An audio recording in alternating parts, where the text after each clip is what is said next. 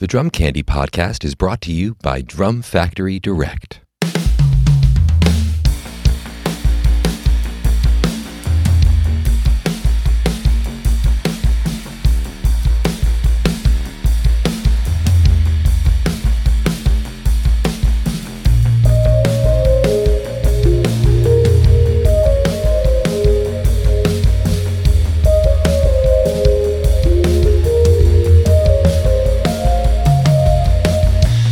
What is up, everyone? Welcome into episode 1 of season 2 of the Drum Candy Podcast. This is your host, Mike Dawson. I'm coming to you from Drum Factory Direct in Pittsburgh, Pennsylvania. You might notice things look a little bit differently here. I finally got my office studio set up with proper cameras and lighting. Hopefully it looks cool. And then multi-cameras. So we're going to be, this show is evolving and changing. So the new format this season is more of a variety show. I wanted to get away from long-form interviews. We're still going to have guests on every week, but I wanted to be able to bring in, just more topics, more information about gear, some lesson stuff, some product announcements. Still going to go to Hawthorne and hang out with him. So hopefully you'll dig the new format. Let us know. drumcandypodcast@gmail is our new contact info. That's where you can send listener questions, which I want anyone who has any questions about anything gear-related, drumming-related, music industry-related, shoot them over at drumcandypodcast@gmail.com. Also, if you want to be featured as the intro beat, shoot that over again, a download link of a video of yourself playing at drumcandypodcast@gmail.com. And if you also can include just a short video of you explaining what's happening in the beat, what gear you're using or what you're playing, just anything. Just kind of, I want this to be a community effort. So, get yourself featured, include your website, your social media, all that stuff. Again, so get your intro beats and your listener questions. It's going to be an integral part of the show over to drumcandypodcast@gmail.com.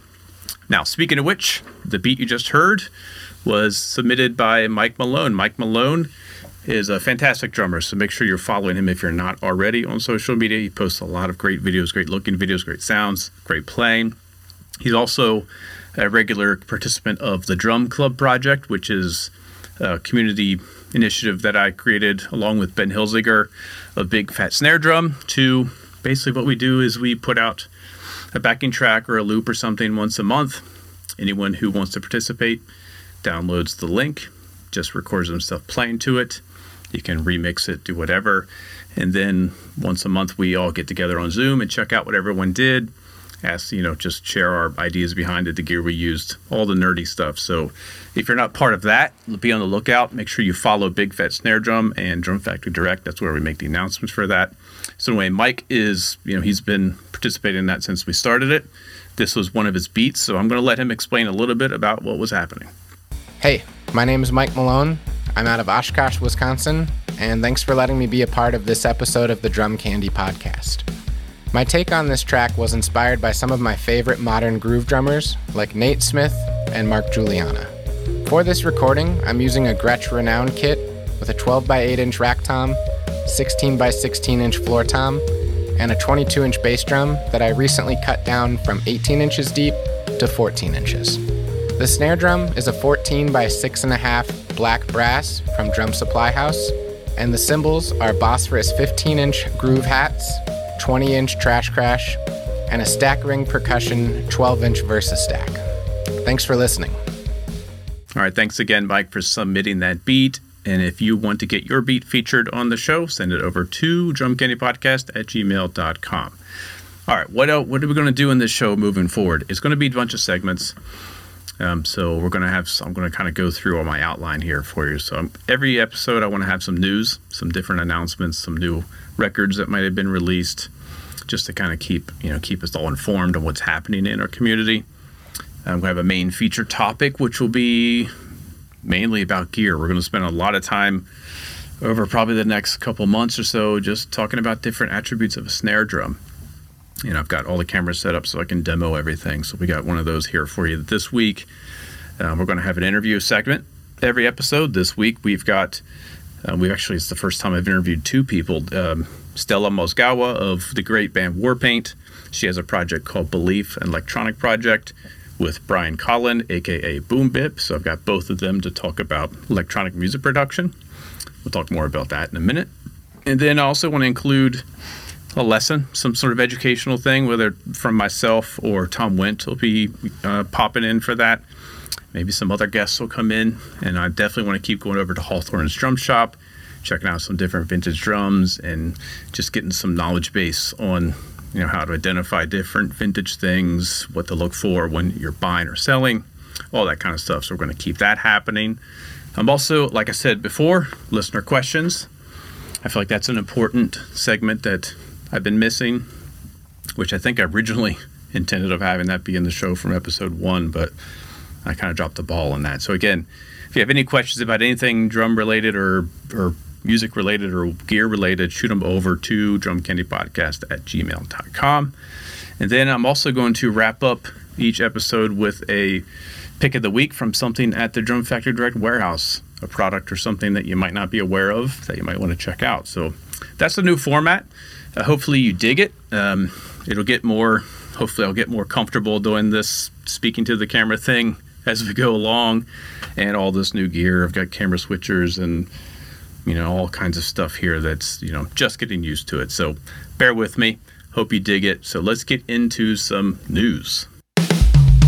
All right, first bit of news here. There are currently 2 GoFundMe campaigns going on to help with some medical expenses for 2 really important members of the drum community. You've got Jeremy Berman at Q Drum.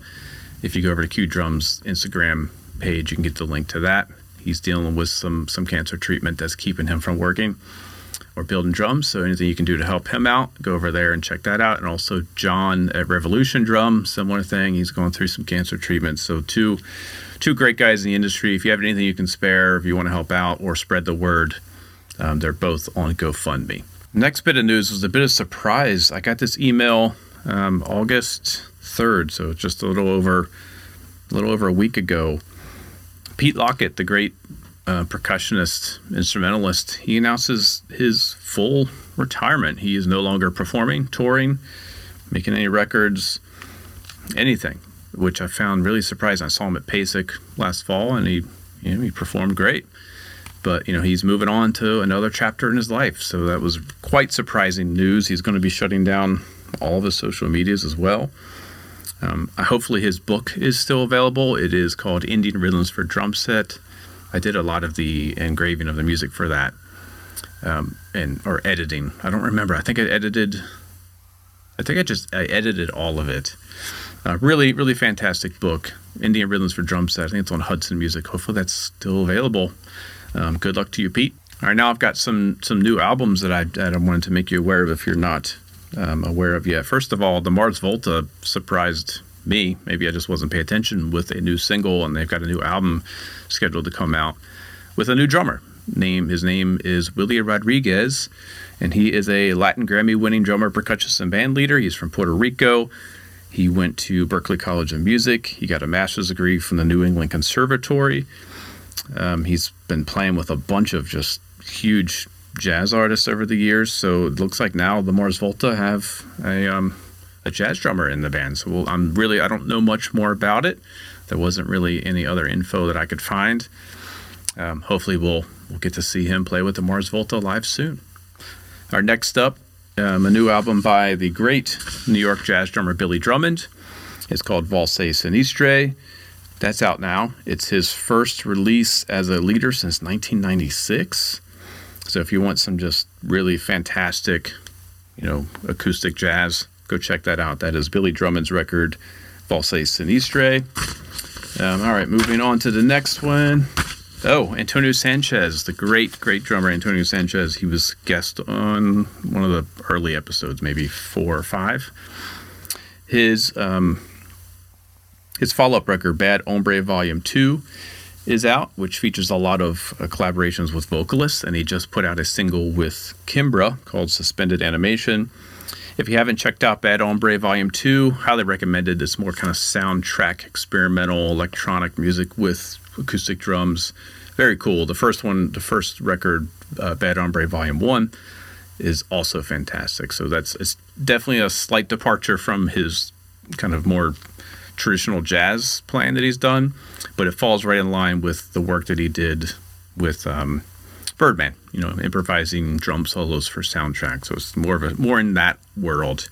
Definitely go check it out. Bad Hombre Volume 2. Vibraphonist Sascha Berliner has a new record out. This is her second record. It is called Onyx. Sascha is a fantastic musician, player, composer, very creative, very forward-thinking with the instrument and her approach to the ensemble.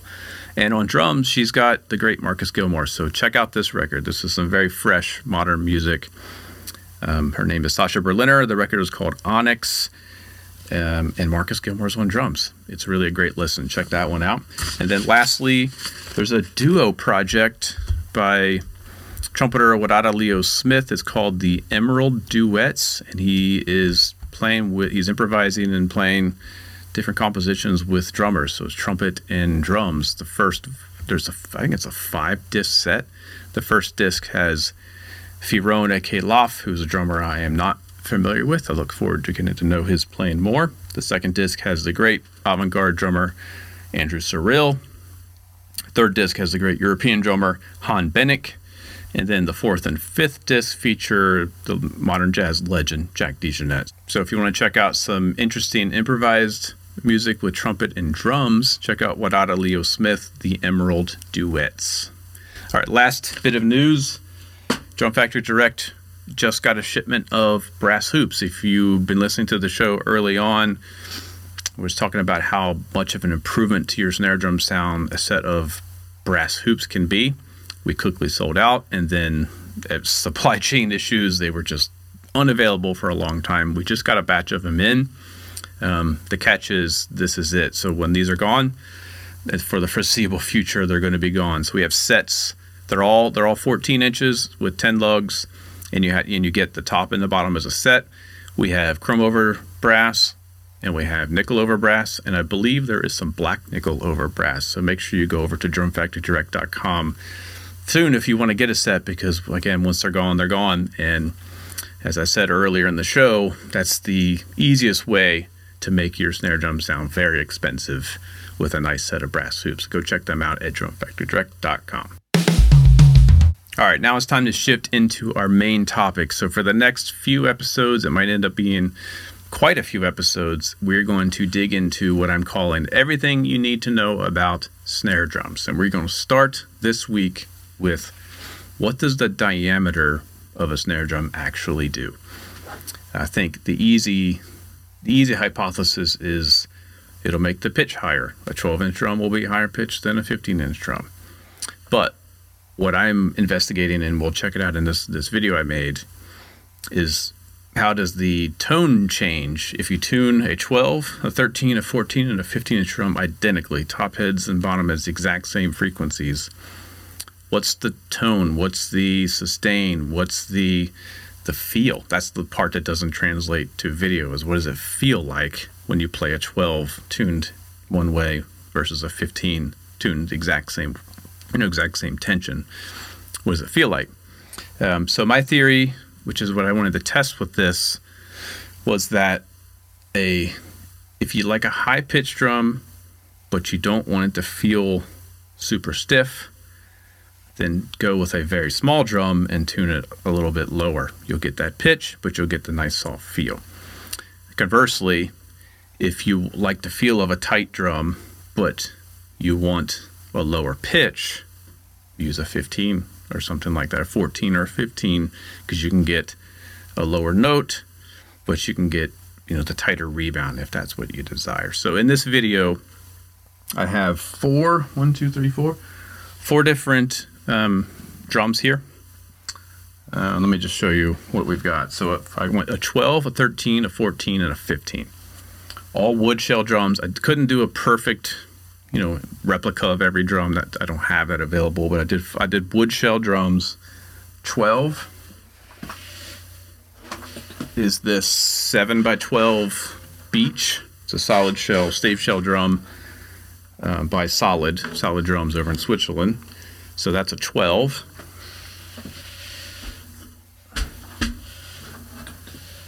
We have a 13, which is a steam bent cherry drum that Bruce Hegwood at RBH Drums made. That's a 6x13 cherry. For the 14, I have this 6.5 steam bent flamed birch shell that GMS made. So that's our 14. And then unfortunately I don't have a solid shell 15. I have this is a ply shell mahogany that Bucks County Drums made. This is a 15. It is a 5.5 by 15. So those are our 4 sample drums. What I did was I tuned them all to my personal preference of a starting point, which is C sharp on top, F sharp on the bottom. So it's a fourth between them. I put the exact same drum heads on every drum, so they all have this. This is a Drum Factory Direct. It's a DH004. It's a single black coated. It's equivalent to a Evans G1 Remo Ambassador or a Aquarian texture coated. I believe it's a 10 mil film with a coating. So exact same head on all 4 drums. I tuned them all to the exact same frequency, top and bottom, and then I just played the same beat each time.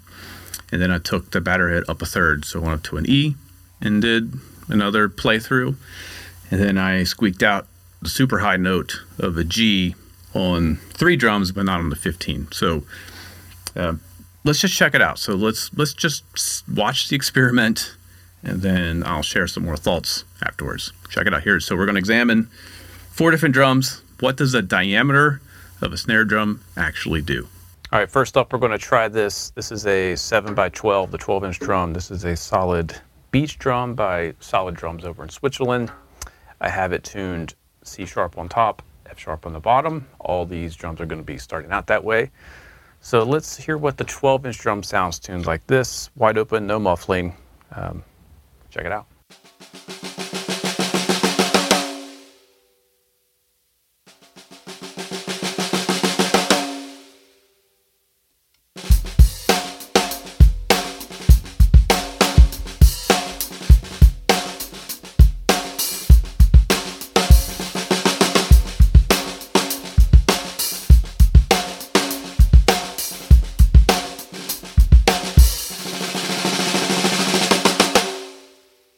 All right, some quick observations. At this tuning with this 12-inch drum, feels very soft, even though it's tuned to what I would consider medium or maybe even medium high on some of the other drums. It feels more like a medium low kind of vibe, real soft and cushy under the sticks. All right, now let's take it up a third. We're going to take the 12-inch drum here up a minor third to an E on top. I'm not going to touch the bottom unless I feel like I have to. Let's just see what we get when we take this up a minor third.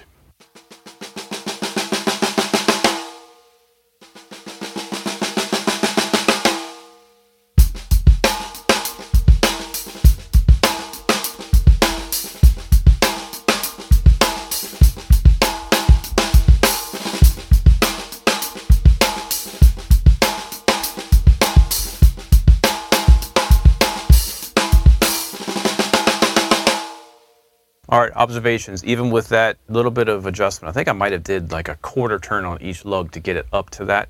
Now it sounds like a higher drum to me, like what a 12-inch drum should sound like. Even though it's not super tight, it still feels nice and soft. So that's an observation with this 12-inch drum, is you can get that high kind of popping sound without having to put a ton of tension on the drum to make it feel hard. It still feels kind of soft and comfortable.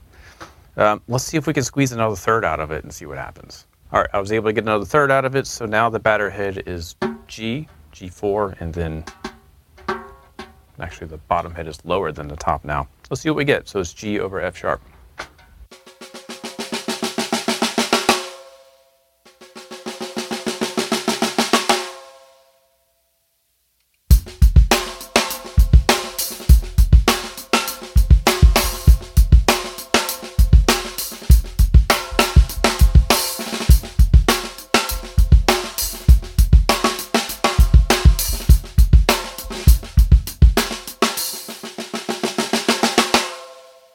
I mean, it's definitely moved into special effects territory very quickly, though. So within just a couple, I mean, that might have been a total of half, 3/4 of a turn to go from what I thought was like a pretty fat, meaty lower sound to this like special effects side drum sound. So that's the 12. All right, now we've stepped up to the 13-inch drum. This is a 6x13 solid cherry shell.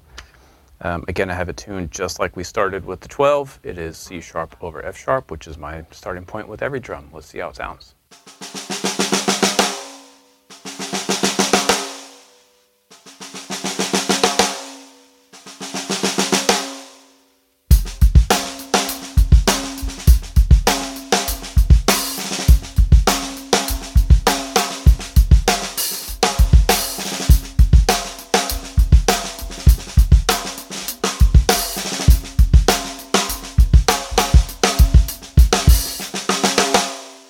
All right, some quick observations here with the 13-inch drum at the C sharp over F.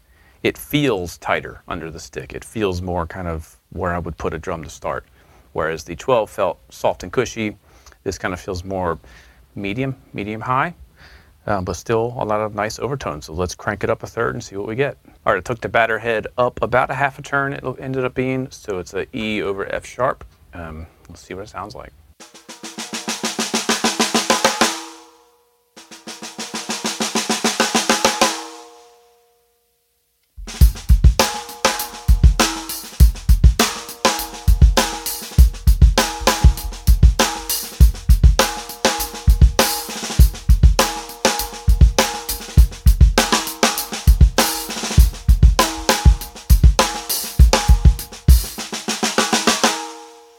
All right, I think similar to the 12, once I took it up to this pitch, it started to become more of, I think of like head voice for a snare drum, where you're getting a lot more attack, losing some body. But, you know, it still feels nice and articulate. Let's take it up higher. Let's take it up to the G and see what we get.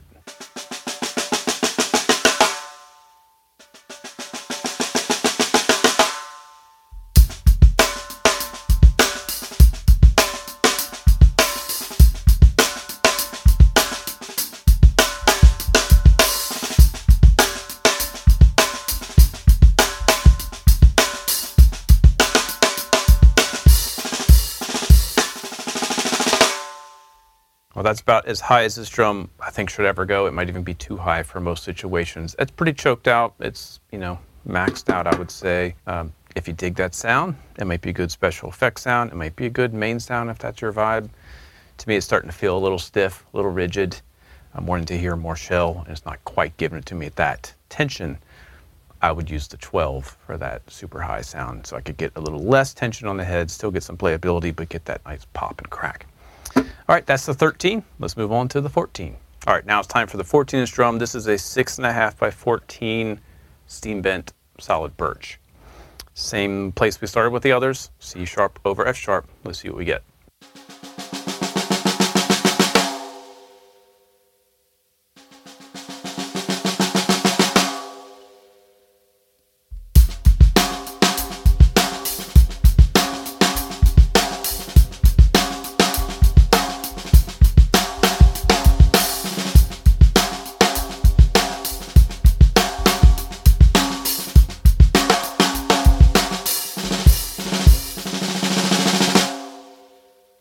All right, some quick observations with this 14-inch drum tuned here. This feels like it has more body, more power.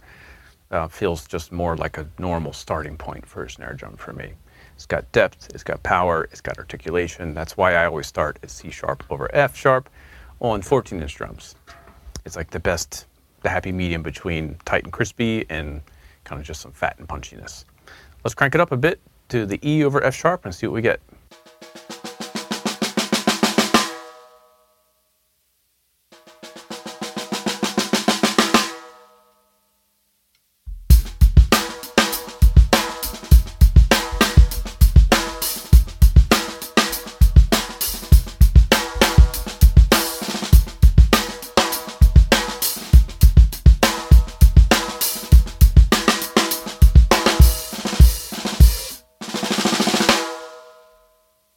Some observations with the 14 tuned up to the E. This feels like as high as this drum comfortably wants to go. It's really, that would say that's the tightest sound that this particular drum, this and probably most 14-inch drums, that feels like it's at the breaking point. But let's just try it and go a little bit further, see what happens. Let's try to take it up to the G.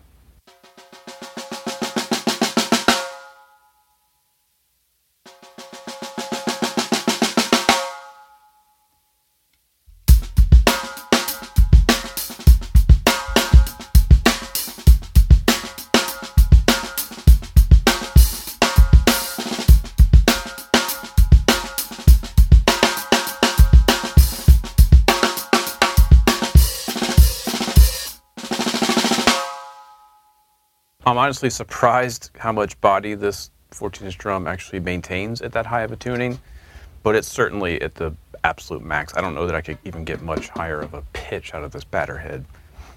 So it's kind of, I don't know, choose your option. If you really love that super high sound, but you want some depth, some fatness out of it, maybe a 14 cranked Sky Heavens. But if you want that high pitched sound, but maybe you want the drum to be a little bit more open, then maybe go for the 13 or even the 12. Let's shift over to the big guy, the 15. All right, for our biggest drum, this is a 15-inch. This is actually a plywood mahogany drum. The others were solid shells, so it's not a 100% fair comparison, but it's a 15-inch wood drum. I've got it tuned C sharp over F sharp. I can tell you already, just getting this thing initially tuned, this might be the upper register for this drum already, but let's take a listen.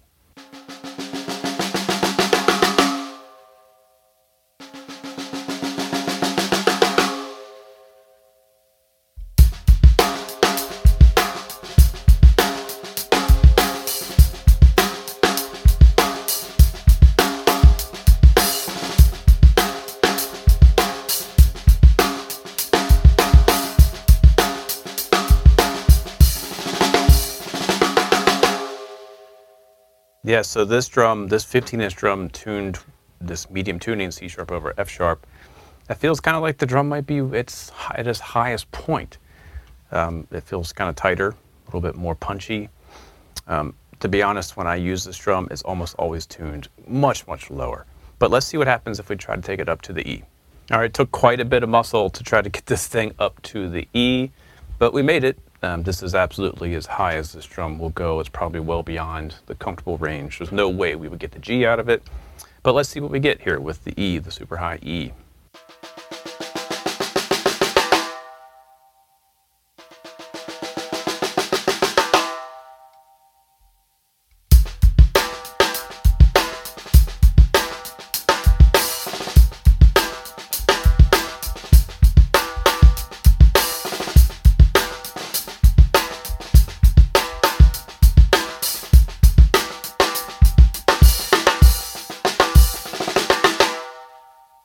It's not necessarily where I would, choose to put this drum, but it has a lot of pop and a lot of power.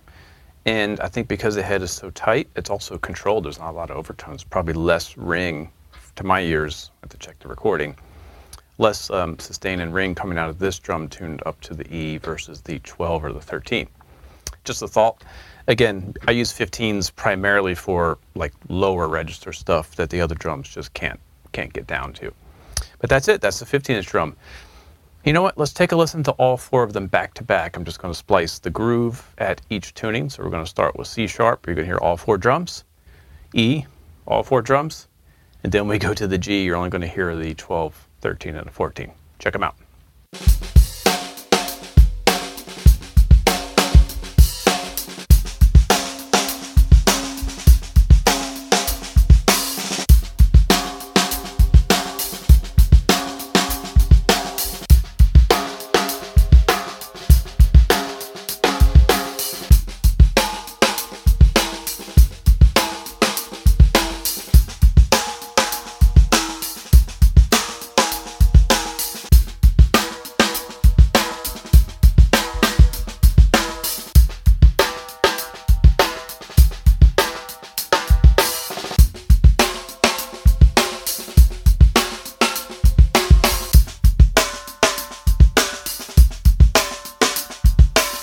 Should explain the gear that I recorded with for that demo. It's just 3 mics. It's a Shure Beta 52A bass drum mic, just outside the front head, like an inch off center. It's not inside the drum. I have a, Austrian Audio CC8 overhead, which is like 3 feet directly above the center of the snare drum, pointing straight down. And then for the snare drum mic, I opted to put it on the side of the shell. So let me hold up this drum here. You can see this. So the mic is, 2 inches away from the shell, aimed right, roughly at the middle or maybe slightly below middle of the shell. Why'd I do that? I did that because I didn't want to just be capturing the drum head. I wanted to capture the whole drum as best as I could with one mic. So that's the microphones for this recording. Mixing wise, just typical mixing to get rid of some low mid buildup that's just not part of the natural sound. Tiny little bit of high shelf to just add some crispiness. And then wherever I would find the fundamental pitch of the drum, just a tiny little boost. So just standard EQ moves that I would do on any recording for anyone. And then mastering, typical mastering with multiband compression, just barely touching it, and a limiter just to bring it all up. And that's it. So you're hearing what those drums sound like in this room. There was something strange happening with the 13. It just sounded brighter. But I can tell you I didn't change the mix at all. I don't know if it was just the way that the mic was positioned on that drum. But hopefully that gave you a kind of natural representation of what these different diameter drums sound like when just same drummer plays them in the same space with the same gear. What are my observations and conclusions? I prefer smaller drums tuned lower for the feel, and bigger drums, 14s and 15s, I like when you can tune them a little bit higher. You still get a bigger note, but you get a nice response for rolls. And also because the head is tighter, it's kind of eliminating some of the overtones. Like a medium low tuned drum head will have just so many overtones, which on the 12 it was cool. I think also because the smaller drum, it just has less sound. So it can have some crazy overtones, but they kind of stay nice and tight. Whereas with the 15, if I would have done a medium low, it would just be so much sound going all over the place. Sometimes cool, but not always the best choice. So I like bigger drums tuned a little bit higher. I can still get a big, deeper, what's the right word? I can get the depth and lower note out of it, but because it has a little bit tighter, there's just a little bit more control and more rebound, which is probably counterintuitive. I think most people probably think a 12 is meant to be cranked. A 15 is meant to be down in the guttural region, which the 15 will do that fantastic as well. And we'll talk about that in a later episode. But it was kind of the opposite. I felt like they almost wanted to balance each other out. The smaller drum wanted to be tuned lower. The bigger drum wanted to be tuned higher to find like the perfect happy medium between the two. That said, take a 12, crank it. You'll never get that sound out of a 15. Take a 15, barely put any tension on it. You'll never get that sound out of a 12. So I think it's really all about what you're looking for. But the 12 is more versatile than I expect, and same with the 15. So I think obviously everyone has to have a good 14-inch drum and maybe a 13. But for me, 14, 12, and a 15, like the 13 seemed to be the one that I would maybe leave out of the mix. I feel like the 12 and the 14 can kind of cover for me. So 12, 14, 15 would be my preferences. So anyway, that's just a quick demonstration of what the diameter of a snare drum can do for you. We'll come back next week and a different topic. I'm not sure which way we're going to go, because we could talk about shell types, metals, shell types, wood, depth of the shells. We definitely want to look at what all the different hoops do, where it's, whether it's single flange, double flange, triple flange, die cast. What do the snare wires do? I've already recorded a ton of videos comparing all the different snare wires. So there's a bunch of, we're going to take this, everything you need to know about a snare drum as far as it needs to go. So hope you dig it, and let's move on. All right, now it's time to get to the first part of my interview with Stella Moskawa and Brian, aka Boom Bip. They are the collaborative duo Belief. I got to see them perform as a duo at the Capitol Turnaround in Washington, D.C. a few weeks back. And it was the first time I've been to a show to see electronic music performed live. They were set up with a table. They each had a station. There was, it seemed like a lot of actual improvised interaction with mixing and layering in different programming and things. Very cool show. Stella's also the drummer of the band Warpaint, who's, again, a fantastic band. Highly recommend check them out. So if either one of these projects, Warpaint or Belief, is coming near you, definitely go check them out. It's some really, really creative stuff. So this interview, it's the first time I've done a double interview, and I wanted to just dig into the process of how do you create electronic music. What are their thoughts on composing? When is a song finished? How do they do it live? All that kind of stuff. So here's part 1 with Stella and Brian of Belief. Forks Drum Closet, Nashville's full-line drum store. Celebrating its 40th year in business, Forks is independently owned and operated in the heart of Music City. Specializing in drums and percussion, Forks offers great discounts on all major brands and will beat any retailer's advertised price. From new and used equipment, vintage drums, and marching and orchestral instrument, Forks has something for every drummer. They also offer professional rental, repair, and restoration services, as well as drum lessons. Stop by their storefront at 308 Chestnut Street in Nashville, Tennessee, or call 615-383-8343, or go online at forksdrumcloset.com. All right, so I did see you guys at the DC show, the Capitol Turnaround. Oh, wow. A couple weeks ago. Mm-hmm. So is this the first time you guys have performed live as a duo? Like this recent tour? No, we've been doing, this project was called Beef before it was called Belief. And we probably did maybe 5 or 6 live sets together as Beef. We didn't have songs at that time though. So we would just kind of hook up the machines and just improvise. And so these shows that the show that you caught is really the first time we attempted to play songs. It was not an improv set.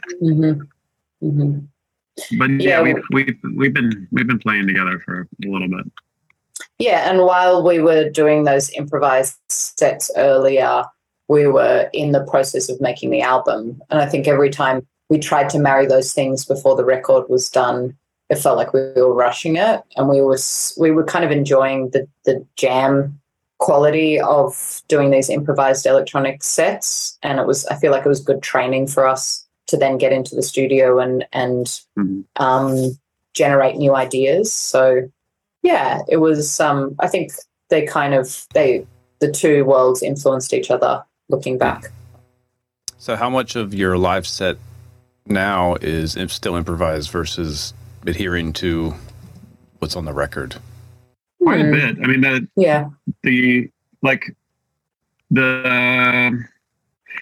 I don't know. It changed every night, but what Stella's doing on the TR8 is pretty much all still improvised. I mean, you have kit sounds that you have saved.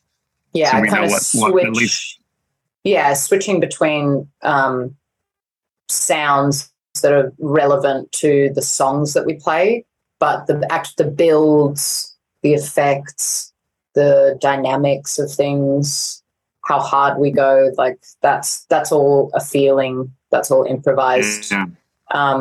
We don't really. I mean, we've definitely gone through moments of being frustrated with technology or frustrated with the interplay between machines not quite working the way that we want them to, and just thinking, God, I remember, Brian, you texted me and you're like, wouldn't it just be so much easier if we did what most people do when they do a kind of electronic set and just kind of DJ off CDJs or just play a pre-recorded thing? Not that everybody does that, but I think there's definitely a leniency with playing or DJing, pre-recorded things and live mixing them together. But I think it takes all of the fun away for us, and I think we're honouring that work that we put in the early days with improvising and kind of feeling things out. And you still, you get off stage and you can have that feeling that you do when you're playing in a band, which is like, tonight was really good. Tonight felt like we hit all the marks and we flowed really well. And the things that, if we felt a dynamic shift together without speaking, that's a really satisfying, exciting moment. It's like a bass player are changing at the same time and kind of being shocked that you both had the same idea at the same moment. That kind of stuff still happens with our setup. And so, we try and retain as much of that as we can. Are you using Ableton Live to give you any kind of background? Like if you're improvising, the arrangement's going to evolve. So is it Live as your template? Yeah, we use Live as the main clock. And what I have in there are mostly the bass lines from the tracks, the stems from the tracks, mainly because they're repetitive, and to just sit there and play the same thing over and over and over with, electronic music is not exciting. So it made sense to kind of can the bass lines in Ableton, but we have them kind of set up as long loops. That way there's no really set time of when the song starts or ends. And so we're just triggering loops, and then Ableton feeds MIDI out into that Roland SPX, and then from there out to the various machines. Yeah, I managed to get this. Didn't even really think how special it was, but this great bit of kit, the Roland SPX1, I think it's called. It's kind of really hard to find now. I think they discontinued it, right, Brian? You were trying to find one. Yeah. I was trying to pick one up. They used to be like $250, and now they're going for like $1,000 if you can find them. Yeah. And I don't think Roland had any intention of creating this incredible device. It seems like one of those accidental, legendary creations that just no one else makes it. So I have no idea why they stopped making something that they're the only ones that manufacture. So you know what I mean? There's a demand for it. Yeah, it's like, the other option is like the Kenton Pro Solo and that kind of stuff. But what does it do? It's really... No, it's a sync box. It's really utilitarian. It's basically it's got MIDI in, MIDI out, USB in, CV in, and then I think it also has, I'm not sure if it has the Korg hertz voltage split thing that you can actually, I haven't looked into that, but it has a lot of sync opportunities, and it's part of the like, I think it was called the IRA, not the ARIA, but the IRA, like the first TR8 that came out a couple of years ago, like that weird kind of like neon greeny, really bright aesthetic. It's part of that line. And it was basically, it's just like an amazing, really solid sync box between, it has DIN sync as well, so it can sync to 606 and the 303, the original. Why we use it. Yeah, it's just like, it's extraordinarily useful. It was so cheap. I didn't even think twice about buying it. I was like, this seems great. I just want a little MIDI sync box or something that I can use with my 606. And then they just kind of stopped making it. But it's really useful for us because sometimes if certain things aren't necessarily clocking on the one, when we play, there's like basically this reset button that you hold it and it will start the loop again. And it has an inbuilt shuffle as well. So you can just shuffle every single device that's plugged into it. And I just can't think of many things that have that, like, you don't have to menu dive too much. It's just everything's right there on the screen. It's like, it's a little magic box. We kind of already led me down this, but let's do a rig rundown. What are each of you doing live? What is your instrument? It keeps changing. But for the tour that you saw, we really, just because of travel and space, we needed to really size it down. So I was using a Korg Monologue, which I would play tones out of that into the Tascam Model 12 mixer is what we use as kind of our head. But I personally was playing the Korg Monologue, and then the Korg Monologue through MIDI was playing synths in Ableton. And then I used a push 2 to change any of the parameters of the soft synths that I was using in Ableton. And the push 2 also triggers the loops and song changes. And then I typically use 303 Devilfish, Roland 303 Devilfish mod for the 303. And there's a great pedal of Stella's. I guess you could call it a pedal. That's the Neon Egg. What's it called? Planetarium. Yeah, this guy in the UK makes it. They're amazing pedals. I've actually got our case here. I can show you. Cool. Sitting right next to me. But I think this is the case. Yeah. But I run that. I run that through a. Oh yeah, there you go. Oh, look at that! That's wild. Yeah, cool. So on the left, the white is the reverb, blue is the echo, and pink is the compressor. And what's really great is I run out of the Tascam 12. I run the kick drum because we have the kick on a separate channel out of the TR8 into that compressor, and you get like sidechain compression live. So it's really pumping. So it gives it like a nice. Yeah, and it sidechains the effects as well. So you can have the reverb sidechaining as well as the pump that you would just naturally get from sidechaining the rest of the signals. It's an amazing pedal. You definitely still make. And that's what I run my. Yeah, I run my soft synths through that, which gives it a better feel. So it's running out of Ableton. I'm controlling it with the push and the Korg, but as it goes through that, the Planetarium, and then back into the mixer, it really just gives all the soft synths like a much bigger feel. And you can, with those effects, you can really get some really nice textures and stuff going. Mm-hmm. Is that what you had between you? Was that set up between you so you both could mess with it? I feel like there was something you were both. That was the Model 12, so that has built-in reverb as well. So you can adjust compression on that one because I think all the channels have compression, like a one knob thing. Mm-hmm. And then it's got like just the aux send, so you can run different effects to it.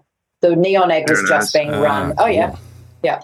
That thing's really great. And the great thing about that as well is that we can record all our sets without a computer. So even if we didn't have Ableton and we were just doing like a doorless setup, it records to micro SD, the whole set. And we keep joking that like in an emergency, we'd just press play on the last set that we did and just kind of fake it. Well, the cool thing is that it multi-track records. Yeah. That's what amazed me. It's not just recording like a master channel. Yeah, it's recording each individual channel. So when you do a playback, you've got your faders, and like worst case scenario, you've got an older set. You play with your faders and effects, and you can still put a show together and kind of. It's a nice little safety net, but it has so many features. I'm really impressed with that. Yeah. Yeah, it's amazing. The 12 one is like, I think digital, but the 16 and the 24 are all completely analog. So you can do the same thing, but we just wanted those techno tables that they always set up for like a kind of electronic set. We just wanted everything to fit really well on that, so we don't have things like hanging off or being taped onto the table or whatever. So that one works really well. And then for these sets, just pared down to a single drum machine, which is the Roland TR8S. And you can import a lot of your own samples into it, and then it just has like the standard step sequencing stuff, but it's got a lot more variation than just like a standard 808 or 909 clone, because it's got like per pattern there's 6 variations, maybe even more. It's like A, B, C, D, E, F, G, H.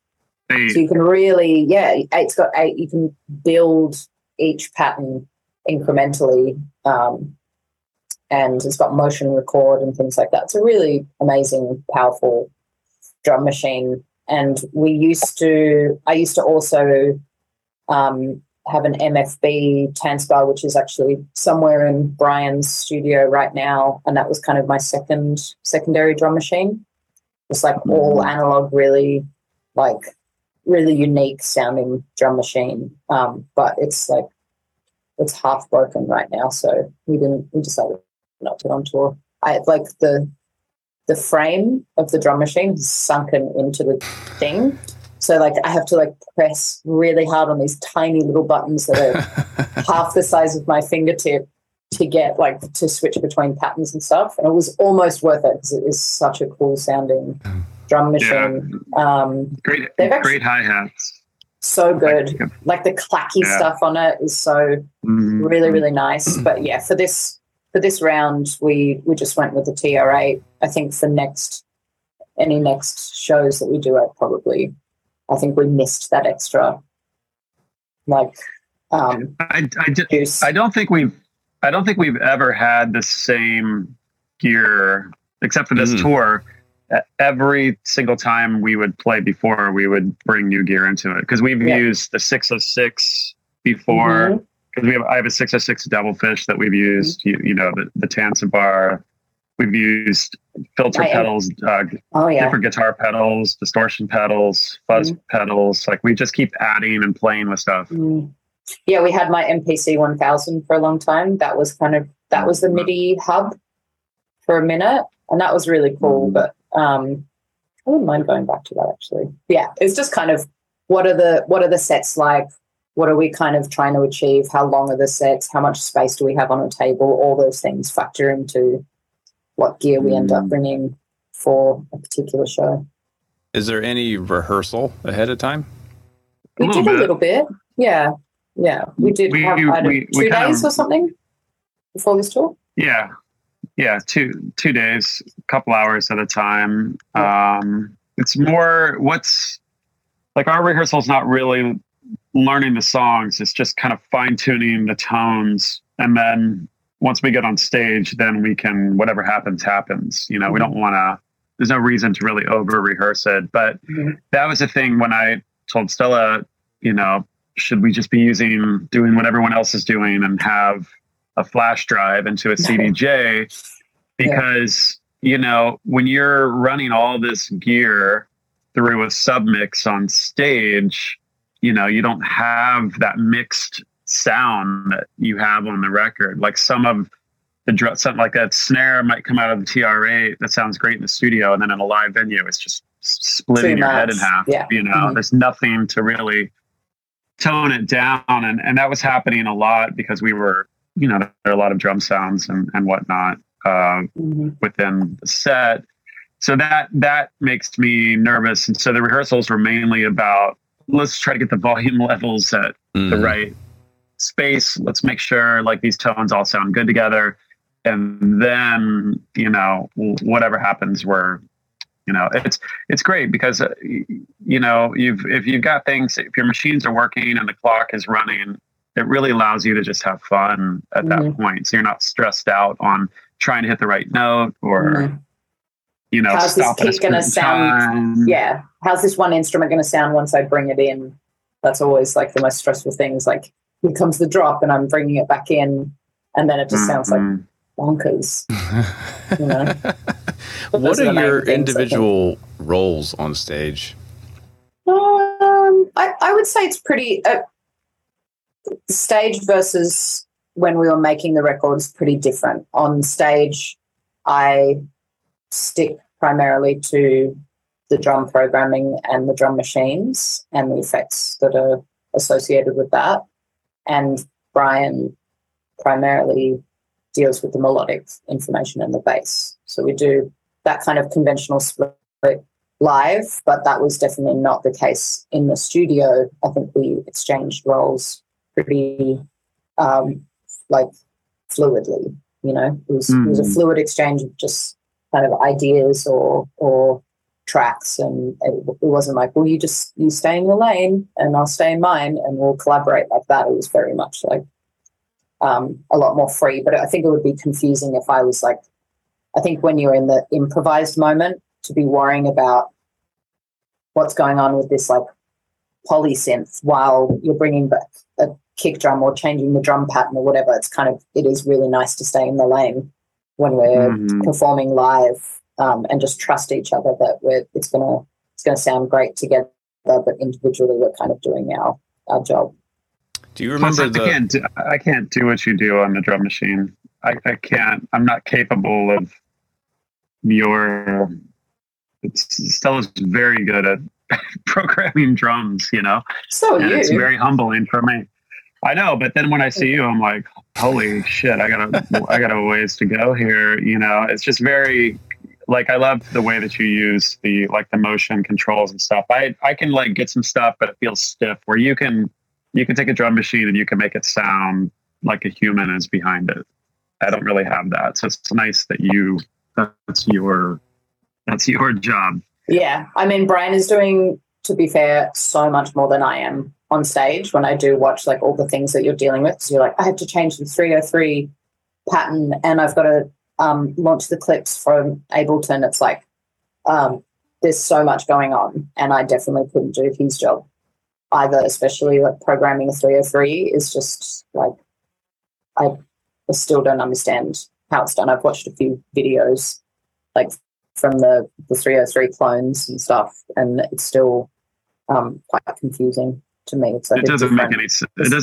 No, it's counterintuitive instrument, but that's kind of what makes it so fascinating, because these things happen sometimes that are a little bit accidental, even if you can be in the same key, but then this one thing that you've accidentally programmed will just be the thing that makes it so unique and special.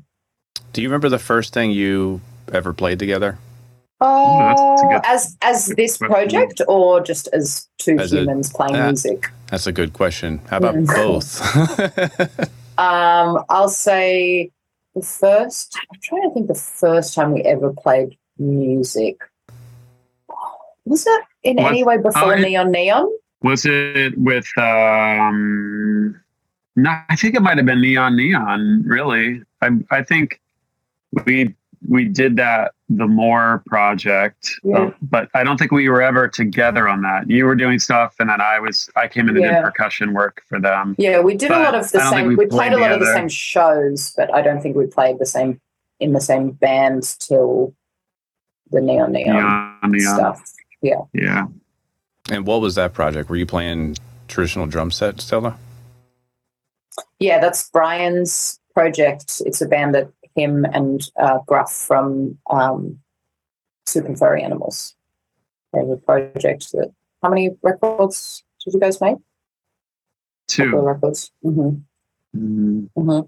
Yeah, so and then the Stella second one toured on the second one, the second album. She did West Coast dates with us. It was Stella and Kate LeBon and Griff and me and Hugh. Yeah. Mm-hmm. And I guess the rehearsals are probably that's probably the first time we played together, just sitting down, which is funny to think. It's so weird. I don't know if I think that's true, but it feels strange just because we knew each other quite well at that point and we were friends. Yeah. So it wasn't like this, it didn't feel very new necessarily, but we'd probably seen each other play so much in the same room that it just felt like we had played together. Yeah, in bands for years. So Brian, what was Neon Neon? You were playing guitar, singing. What was your role in that? It changed. I mean, it's with the records. I made most of the music, and then Griff would sing, and then add, guitar at times to it. But live on stage, I played. Oh gosh, it switched. I would do either bass or the more electronic drums. I'd play on an SPDS with Tom. I think on that particular tour with Stella, I think I was just doing. I don't know what I was doing. Synths, what was I doing? I guess you were playing synths. Oh, synths. Yeah, of course. I was doing the synths. Mm-hmm. So it changed. The first record, I was mainly playing bass, and then second record mainly synths and drum machines and stuff. But Stella, we always had a live drummer with that project. So when did the two of you decide to try electronic music? That was probably 2015-ish, 16-ish. What? Yeah. When did we set I up? mean, in absolutely 20. I feel like it might have been 2016 because I think I was still I was in and out of recording that third Warpaint record in LA. So I feel like that was that makes sense to me. 2016, Yeah, I think 2016. The story with that was we originally were making this record, the Beef record, with our friend Eric Wareheim, who's of Tim and Eric, like part of the comedy duo. Mm-hmm. And Tim and Eric have this really great space that they just weren't using. And Eric was invited us. He's like, come set up your gear. Like, we're all summer. There's really nothing happening in here. So come on in, and that'll be easy for me to come over and like help you guys or assist in it. And so Stella and I, it was pretty funny because I think we had this idea that we were just going to knock the record out maybe in that couple month period. So we brought so much stuff in. We had all of our guitars all the gear and basses and drum kit. Yeah. It's just this big circle of gear, like tons of stuff. Mm-hmm. And so Stella and I would go in, and that was really the first playing together with electronic stuff. And even I remember it very well. Like the first time we played, it was so much fun because we didn't have to really communicate, and we were hitting changes and stuff already, and everything was super tasteful. Mm-hmm. And we recorded all of these. We recorded the fully analog.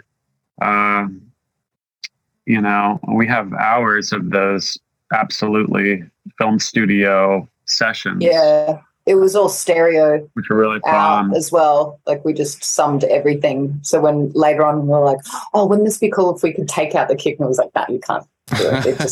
It is what it is." No. But we ended up sampling a lot of that. Actually, I remember when we had that record. I mean, the song didn't make it on the record, but it was on the record for a bit. The Crunch one had that like drum loop that we put through the amp and stuff like that. I'm sure there's stuff from those sessions that made it on the record as well. Yeah, there are different sounds. Yeah, I think prior to that, obviously, Brian has made several records in, I guess, what you would call the electronic genre. And I was always interested in electronic music, and also had kind of done a lot of programming for my band and for other productions and stuff like that. So it didn't really feel like, oh, this is some like harebrained idea that we've had. It's cute little like, hobby project with a friend.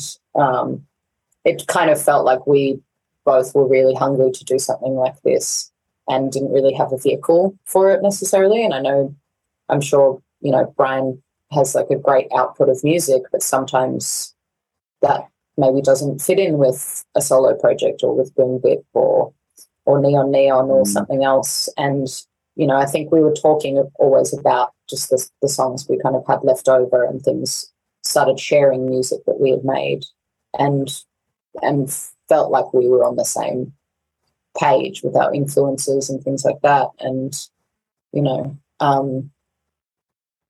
me, that was the origin. It wasn't just like this big shift between playing in Brian's band and just being primarily a musician, a drummer, and then switching to this like brand new territory. I feel like I'd been microdosing electronic music for like a good 10 years before that, and like collecting all these drum machines and synths and making music pretty much just for myself. I mean, some of those instruments make it onto Warpaint records, or some of those ideas make it onto other records. But I kind of I really wanted some place to put that music, and the idea of doing it with someone that I respected and whose music I really loved just felt like a no-brainer, And I think early on too, we liked the idea of a duet, because when we were sharing music, we were sharing a lot of late 80s, early 90s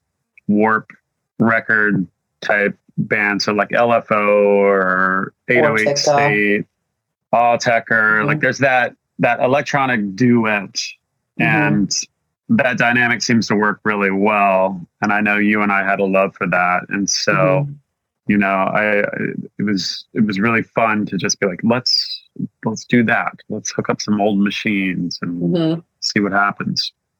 Yeah, and it kind of, I'm sure Brian deals with this a lot, and I kind of, when I was just messing around making music for myself, it gets a little bit lonely when you're making kind of cold electronic music on your own. It almost makes the experience colder, and it influences the music in a way. I think it's really fun just to have somebody else that you're doing it with that feels more like a band without the stress of like multiple extreme personalities or with an opinion. It's like this really streamlined way to have a collaborative musical experience. Definitely. I'm very familiar with the Lonely Boy records. That's all I've ever done. Lonely Boy. Lonely sad boy electronic music. That's my genre right there. So did collaborating feel like a breath of fresh air? Did you have to kind of learn how to do it? I mean, if you're not used to doing it. It did. Well, I did it with Griff, you know. So I had the neon thing, and then we brought in a lot of guests. But you know, for me, it's like a palate cleanser almost. Like every, let's say, 2 solo records, I'm just lonely. It's like I need somebody else in here to collaborate with. And so I've had those projects. I would say every couple of records I got to collaborate with somebody, and that to balance it out, that feels nice. But now I'm getting ready to go into doing a solo record. And I'm kind of looking forward to that again. But I also can't wait to record with Stella again, because I know we just have so many ideas and gear that we're excited about to kind of dig into. And so, yeah. All right, let's change gears a bit. We're going to jump into a quick lesson here. This is part of an ongoing series that Tom Wendt, who's been guest hosting the show here a few times over the past couple of months, he's been doing some jazz drumming essentials lessons for us. So we're going to start with lesson 1, the quarter note.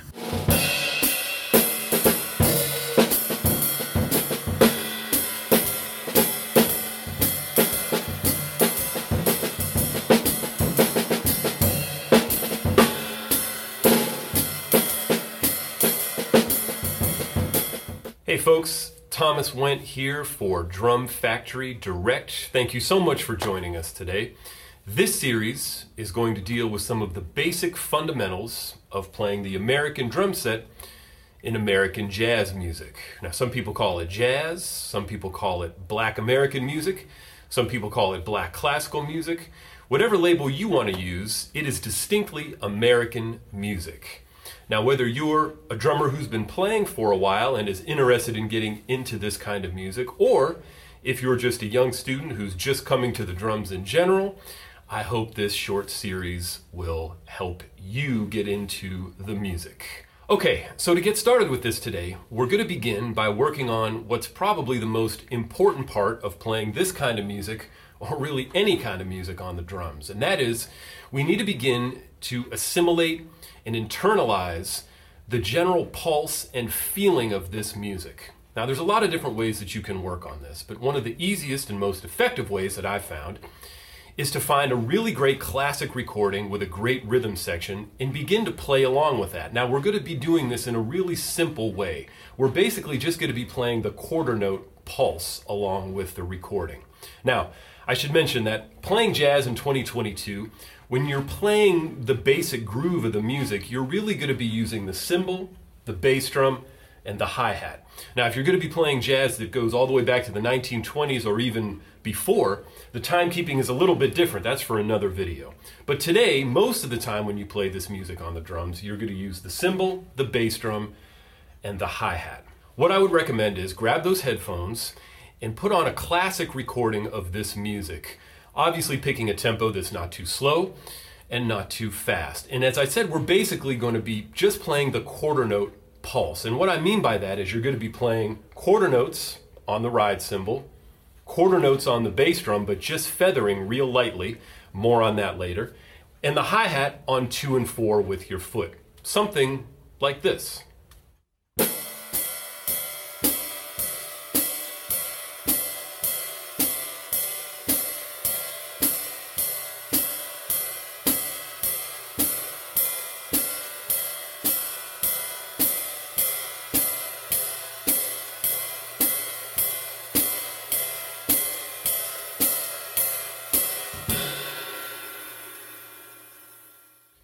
Pretty simple, right?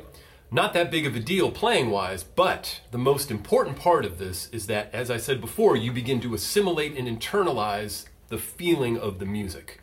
So while you're practicing, what you need to do is you need to sort of see how the cymbal and really everything that you're doing is interacting with the other members of the band on the recording, right? Check out how the cymbal, just the quarter notes on the cymbal, are interacting with the bassist, the pianist or guitarist who might be comping, the horn players, or maybe a singer, depending on the recording. Check out how your role in the music is interacting with the other members of the band. This is how you're going to begin to sort of, as I call it, find your spot in the mix. It's really the most important part of playing this or any kind of music. In the next video installment, we'll talk about the bass drum and the hi-hat. You heard me mentioning the term feathering the bass drum, just playing very, very light quarter note pulse on the bass drum. We'll talk about that and the hi-hat in the next video. Thanks again for hanging out. See you guys soon. So let's move on to our shop talk segment. So I'm over at Hawthorne. I filmed this a few weeks back, but I held it for this debut episode. Over at Hawthorne Drum Shop, he had a couple different Ludwig kits, and I've always been confused on how the models of 60s, 70s Ludwigs were named. So we're going to kind of dig in a little bit on what is a Hollywood kit, what is a classic kit. Let's check it out. Some vintage Ludwigs with Chris Hawthorne at Hawthorne Drum Shop. All right, let's talk about 1970s Ludwig. So what is this particular setup that we're looking at here? So this configuration or outfit is a Hollywood outfit. So 14 by 22, 8 by 12, 9 by 13, and 16 by 16. You could order these with other size bass drums. So, you know, And it would still be called a Hollywood? yeah, they would go mainly by like the 2 up. That's usually what's determined. Now you can also get. They also had. I have a kit in the back actually that had 2 rails. So a rail here, 2 Weird. up. I don't know what you would call that. Weird. Whatever I would call it would be wrong according to people on the internet. So. But this is a 70s kit, which is the telltale is by the Blue Olive badge, right? Yeah. And, Yep. Now they did have like transition era kits that were like 1969, 1970, where their badges are mixed. And it was ordered together, and it was just like they ran out of. I don't know, if I was a customer, I'd be mad. Yeah, that's not cool. But yeah, now they also had another configuration that was called the Big Beat that was also the same sizes, 2 up. And it was called the Big Beat because it had a different set of hardware. I think they were thicker, like Hercules stands. That's confusing. Yeah, I just call all these Hollywood. So the configuration has a name. What is the series referred to as? I just would call these classic. Classic? Yeah. So what would be a super classic? Super classic has a rail. Oh my God. So that'd be a super classic, the one with your 2 rails? Yeah, double rail. super classic. They also had a super beat, Mike, and that was an uncatalogued. I don't think it's in a catalog. It was a 20. Well, it was a 13, 20, and a 16 with a rail. And people just name it that because it's a combination of the big beat and the downbeat and the super classic. Excuse me. The downbeat's 14, 12, 20. All right, let's go through all the setups again that you know of. What would be the jazz kit? Like Jazzette. Now, a jazzette is not a jazzette if it has a 14-inch bass drum. What? Yeah. I don't care. But, yeah, What does jazzette it had care? a rail on top, and it was an 18-inch kick that was 12 inches deep. It had a 12 and a 14. Okay. But they also had many that were an 18 by 14. Yeah. That's not a jazzette. What is it? I don't know. According to the catalog, that's not a jazzette. So what's a downbeat then? A downbeat is a 20, 12, 14 with the rail. Okay. Big beat. Same as this with different hardware. It's like different stands. Oh man. I don't care about like this catalog stuff. It's not. I think it's stupid. So what defines a classic? It's a 3-ply shell, usually maple, poplar maple, but if it's a wrap, maybe it's mahogany on the outside, right? Is that right? You will occasionally get a 70s drum that's a mahogany on the inside. They're usually really clean and they're cool to find. But for the most part, this is earlier to mid 70s. All the drums are 3-ply with clear interiors. I think like around 1975 or 76, they would start spraying it with a granitone. I don't know why they did that. Okay. And then the white interiors would have been 60s? Yeah, I think around 1968 is when they stopped doing the white. Okay. So you'll get some 60s drums that have clear interiors, and they look pretty much like this. But they didn't, the series-wise, correct me if I'm wrong, anybody out there, but this is pretty much what they made. They had the standard series, which we've done, which are B-stock versions of these shells, but I mean, this is it. And then they came out with the rocker series, which was a 4-ply, and then the cheaper rockers, later on. But this was kind of like, you wanted a Ludwig, this is what you got. What is the center lug series? Oh, those are club dates. Club dates. And those were, I've seen 70s club dates, but mostly in the 60s. Okay. But still same shells, right? 3-ply? All I'd say. Well, that's kind of how they were dealing with the pricing. So like less hardware, cheaper, which is interesting because people historically have like kind of shied away from this because they view them as cheaper because they were cheaper. But it's less hardware. So think about that in terms of like actually what's attached to a shell and allowing it to ring and kind of resonate more. So yeah, I guess the only thing that scares me with the downbeats, right, is the long lugs just getting bent. But that's a club date. Club dates, all right. So you would have a bass drum and then you're like, whoop. Yeah. But they always sound great. It's a lot of lug. So this like red finish is how rare is it these days? It's rare. Out of like the kind of psychedelic finishes, there was Psych Red, there was Mod Orange, and there was Citrus Mod. Out of the three, this is the most common. Oh, it is? It's also the most tiresome. You don't like this finish? I like it, but I think after a few weeks of using it, I'll be like, all right, where's my black drums? Some people are like, I think it's cool. I mean,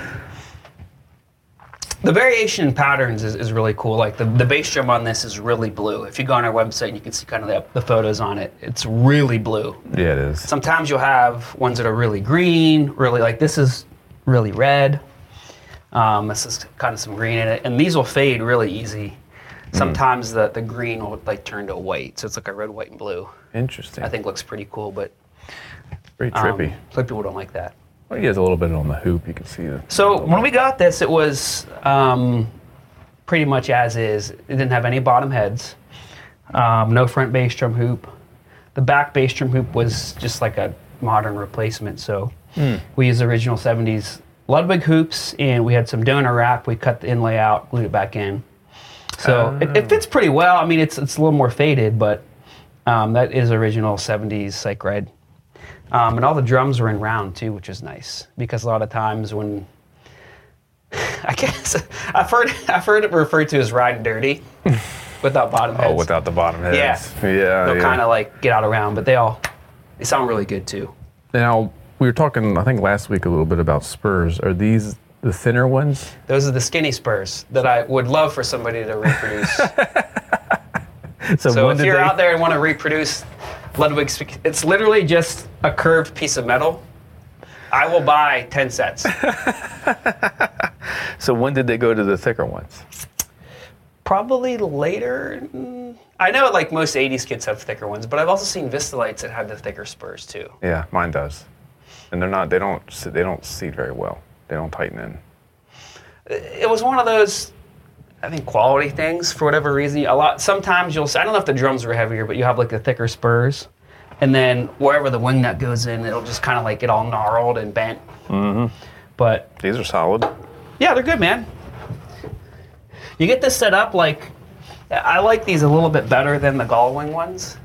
I think that they're a little bit better for dumb people like me, who don't have to like worry. I can just stick them in and make sure. Right. Yeah, the Gullwings don't go high enough for me because I I'm a freak and I like to elevate the bass drum just a little bit off the ground. Now, it sucks when you get one of these bass drums, and I think that they made different lengths of those spurs. Like you're finishing up, and the last thing you do is put the spurs in, and they don't touch the ground. That's what I have on my 68. Yep, they don't touch. Yeah, I have to like force them in a bit. Anyway, again, repeat what this is for everyone who's completely confused. Hollywood. Ludwig Hollywood, which means 2 up, 1 down, and a bass drum. They can be different bass drums. Simple as that. Simple as that. Let's move on to a different kit. All right, I'm going to take a guess. This is a super classic downbeat. No, it's just a super classic. Super classic down. Just a super classic. Yep. 13 by 9 by 13, 14 by 22, and 16 by 16. It's not a super. So what makes it super is this not super, but cool. Real console. mount. Yeah. What else makes it a super? That's it. That's it? Just that? Now, if you had like a diamond plate on the middle, like that one over there, it was a 9 by 13. Mm-hmm. And I think I've had a few of those that look like they're factory. I mean, you could call it a super classic, but technically it's not because of the rail. So also, I just noticed there's not a simple mount on this. Usually there's a simple mount over there. So if it was a 13, 16, 22 with a center mount, you would still call that a super classic? No. What would you call it? I mean, I would, but yeah, but like, technically, that is? You would get yelled at. What is it? Drum kit. I would call it a super classic in quotations. Okay. So if anybody emailed me, I'd say, well, it's in quotations. What year is this particular kit? I don't know the exact year. Probably like 74, 73. Okay, so like it's got the same thing, clear interiors. There's a serial chart online, but I don't know if it's right or not. So unless there's like date stamps on the inside, I just say the era. Mm-hmm. And what is this? This is, I'm used to seeing sparkles, but this is not a sparkle it's red finish. silk. Red silk. I used to not like this finish for whatever reason, but it's sharp. They made a red and a blue. It's a fragile wrap, and a lot of times you'll see cracking and splitting at the seams, but these are all pretty clean. We did reglue the seams on all the drums, which is my least favorite thing to do. But no cracks in the wrap. There is some wear. Sharp looking finish, if you ask me. So is this the same wrap, like the blue? Would that be the same thing you'd see on a standard kit? The same blue, or is it different? No. It's a different blue. Standard blue. Like they did Strata, they did Astro. They also did like a mist. So there's a mist, and this is a silk. I don't know what the difference is. A mist is like the wrap's thinner. It looks a little bit different. If you put them together, you could tell. Okay. The difference. Yeah, my uncle had a blue Ludwig kit. I don't know if it was one of these or if it was. The mist has they're not quite sparkles.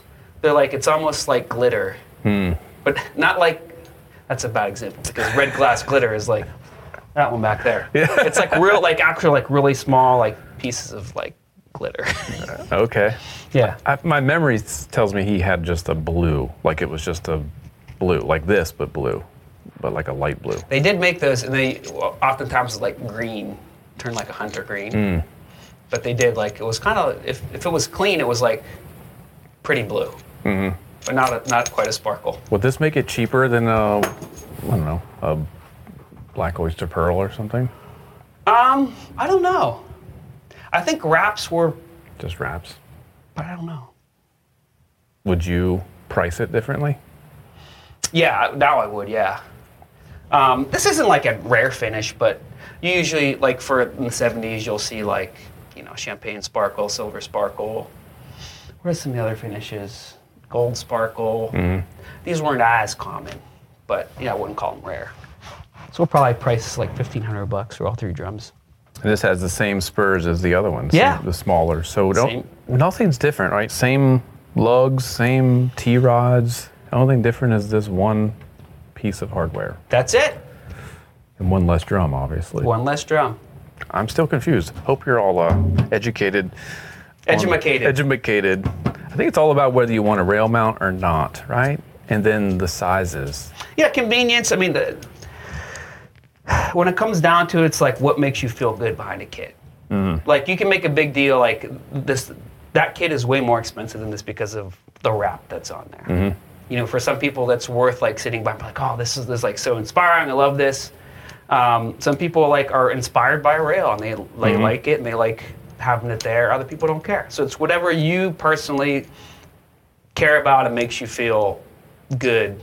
There you have it. For me, it'd be all about the sound, so I'd probably go for this one, just because it's going to be the same shells, but a little bit cheaper. That'd be my choice. And well, you have bad taste, Mike. I have terrible taste, and I never used 2 rack toms, ever. Not since high school, so. You never used 2 rack toms? Mm-mm. I've tried.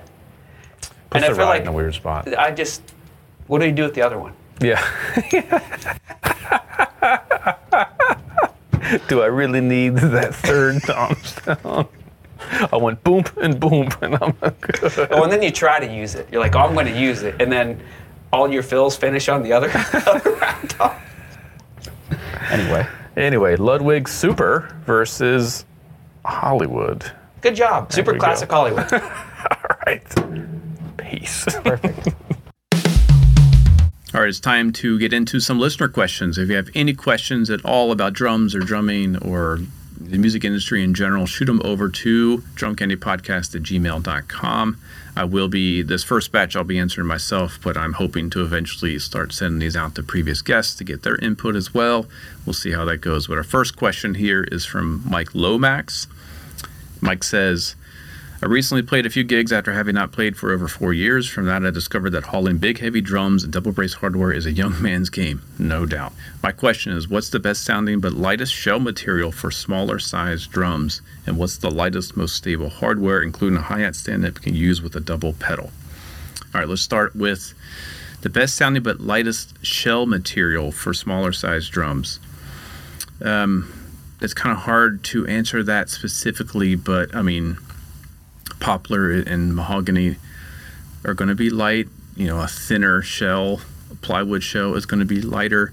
But really, I think what adds the weight is going to be the hardware. So I wouldn't go with die-cast hoops. I would go with lighter hardware, maybe some 1.6 triple flange hoops, and maybe not big solid brass lugs. Some of the die-cast stuff might be a little bit lighter. So you have to kind of look at and what's the tom mount situation on those drums, and to look at more what's being put on the drum that could make it super heavy. I think as long as you're playing a thin plywood shell drum, like a solid shell drum is going to be heavier than a plywood shell. The shell itself is going to be pretty light. It's just all the other stuff that gets stuck onto it. So just look for the minimal hardware, maybe aluminum hardware, small single point lugs, something like that. Definitely don't get die-cast hoops. And then the second part of your question, what's the lightest but most stable hardware? The Yamaha Crosstown, I think that's a game changer. It's aluminum. I've seen a lot of the drummers here in Pittsburgh use it. That's kind of like the game changer. It's normal size stands, but it's made of lightweight aluminum, so it's super, super light. I use the Tama Classic stands, but those are very thin, very lightweight, not something, if you're playing double bass, that means you're probably hitting a little bit harder than I do. I don't know that those will be the right choice. So I would check out the Yamaha Crosstown. All right, the next question is from Jeff Costello. It is the effect of depth on a snare drum sound. I hate to tease this, but we're going to be covering this as a main topic in a future episode. So we will do some testing to see what does the depth of the snare drum do to the sound. I'll give you just a quick spoiler. If you think of speed of response, shallower is going to be faster, deeper is going to be slower. Volume ceiling, a shallow drum is going to choke out faster than a super deep drum for, the harder you hit. But we're going to go into that in a deep dive in an upcoming episode, so stay tuned. All right, this one, unfortunately, I forgot to write down who this came in from. It was a response to an Instagram story of Ask Me a Question. What is the easiest way to identify treble frequencies / standing waves in a room? I asked my friend Mark Williams, who owns a studio in DC, what he would recommend, because he's having his room tuned now. And I'd forgotten that there's a lot of advanced software for that. So if you really, really want to get your room tuned, there's software and like a special microphone. If you just search for room tuning software, There's one Dirac Live is one I just got up here. You know, there's different options for that. If you want to go like more professional, like room correction, what it does, it'll balance your speakers out so that you're compensating for what the room might be doing. Now, if you want to just see, what in your room kind of resonates louder than the rest, there's plenty of speaker test videos out there. So what I just found one, if you go to YouTube, it's just called Test Your Speakers, ! by Dr. Mix. So you just play that through your studio speakers. It just sends a sine wave through the entire spectrum at the exact same amplitude, which means same volume. But as it hits certain frequencies that maybe your room resonates more, it's going to get a lot louder. And then it's going to disappear on some frequencies that maybe aren't as prominent. So that's a good way to kind of see ballpark what pockets of frequencies might resonate more in your room. So I'd recommend that. It's not a pleasant thing to have to listen to, but it is effective. That way you can just be aware of what drums might resonate more if they're in that frequency range. The big thing for me is finding where does the bass drum sound big and full in the space that I'm in, and then I can kind of deal with the rest. Most of the time I found the rack tom resonates in a smaller room, and the floor tom tends to get lost. So I have to always compensate for that. Hit the rack tom quieter, floor tom louder, lower the rack tom physically, so it's more kind of parallel with the snare and floor if it's really resonating. But check out the Test Your Speakers. That's probably the good place to start without having to invest in any kind of crazy software. I've got 2 questions here from Glenn Stella. I'm going to answer one of them. We'll save one for next week. So the first one is, if you didn't opt for Ludwig, what hardware manufacturer, drum set, and snare would you play live or recording with? I'm not sure I know. It says what HW manufacturer drum set. If you didn't opt for I wouldn't necessarily play vintage drums live. I don't like to use them live. They tend to be too muddy and dull sounding. I think that's why they work better in the studio, because they're more controlled and darker sounding, so you can dig into them more, not having the drum overwhelm the space or the microphone. Live, I use Bucks County drums almost exclusively, or else it's just backline stuff, whatever's available. I've been using an Oak kit that is really fantastic for live because the overtones are really tight and controlled, so microphones just love them. What else have I been taking out? That's been my live kit. And snare drum, I always take at least 2 drums with me, one metal, one wood, just so I can have options for different spaces depending on the project. I tend to go with the same depth, but one might be maple, one might be aluminum. If it's a more of a dynamic show where I got to play quieter, it might be a 5 or 5.5. If it's something where I'm going to be hitting, it'll be 2 6.5s. But I always take a wood and a metal and then assess what the room is giving me. Yeah, so that's it. For live, I would use modern drums live, not vintage drums, in my personal opinion. They'll hold up better, they project better, they're easier to deal with, they're less temperamental. I use Bucks County drums. All right, so that's it for listener questions. Thank you again. If you have any questions you want to have answered in the show, shoot them over to drumcandypodcast@gmail.com. All right, we are at the end of the show. I just have one more thing to mention here, but I appreciate you all sticking with this pilot episode for season 2. I have not done the talking directly into the camera thing for an hour. I need a drink of water. But the last chunk here, we're calling this Warehouse Pick of the Week. This was a few months ago. I put together this kind of pre-head and wire pack. We were calling it the Evans Classic Snare Tune-Up Kit. And it came with, I got the drum right here. It's an Evans Strata 1000 batter head, which is typically a concert snare drum head. But it really looks and sounds like a calfskin head. It's thin. It's a thinner head with a lighter kind of coating on it. And then the bottom side is Orchestral 200, which is a really thin bottom side head. Again, it's the extra hazy film. And then the Concert 16 snare wires. So 16 strands, slightly looser spiral wires. Those are the pure sounds. So I think we put together a handful of those. Again, they're back on drumfactorydirect.com. This is one of my favorite combinations. I have this old vintage Slingerland 3-ply drum that, I liked it, but it just wasn't really giving me what I wanted it to give me, which was that real old school, raspy, dark, dry kind of sound. And then once I put these heads on it, Strata 1000, Orchestral 200, and then the darker sounding, less rattly Concert 16 snare wires, it sounds like an old bebop record to me. So I've got a demo here. We'll check that out now.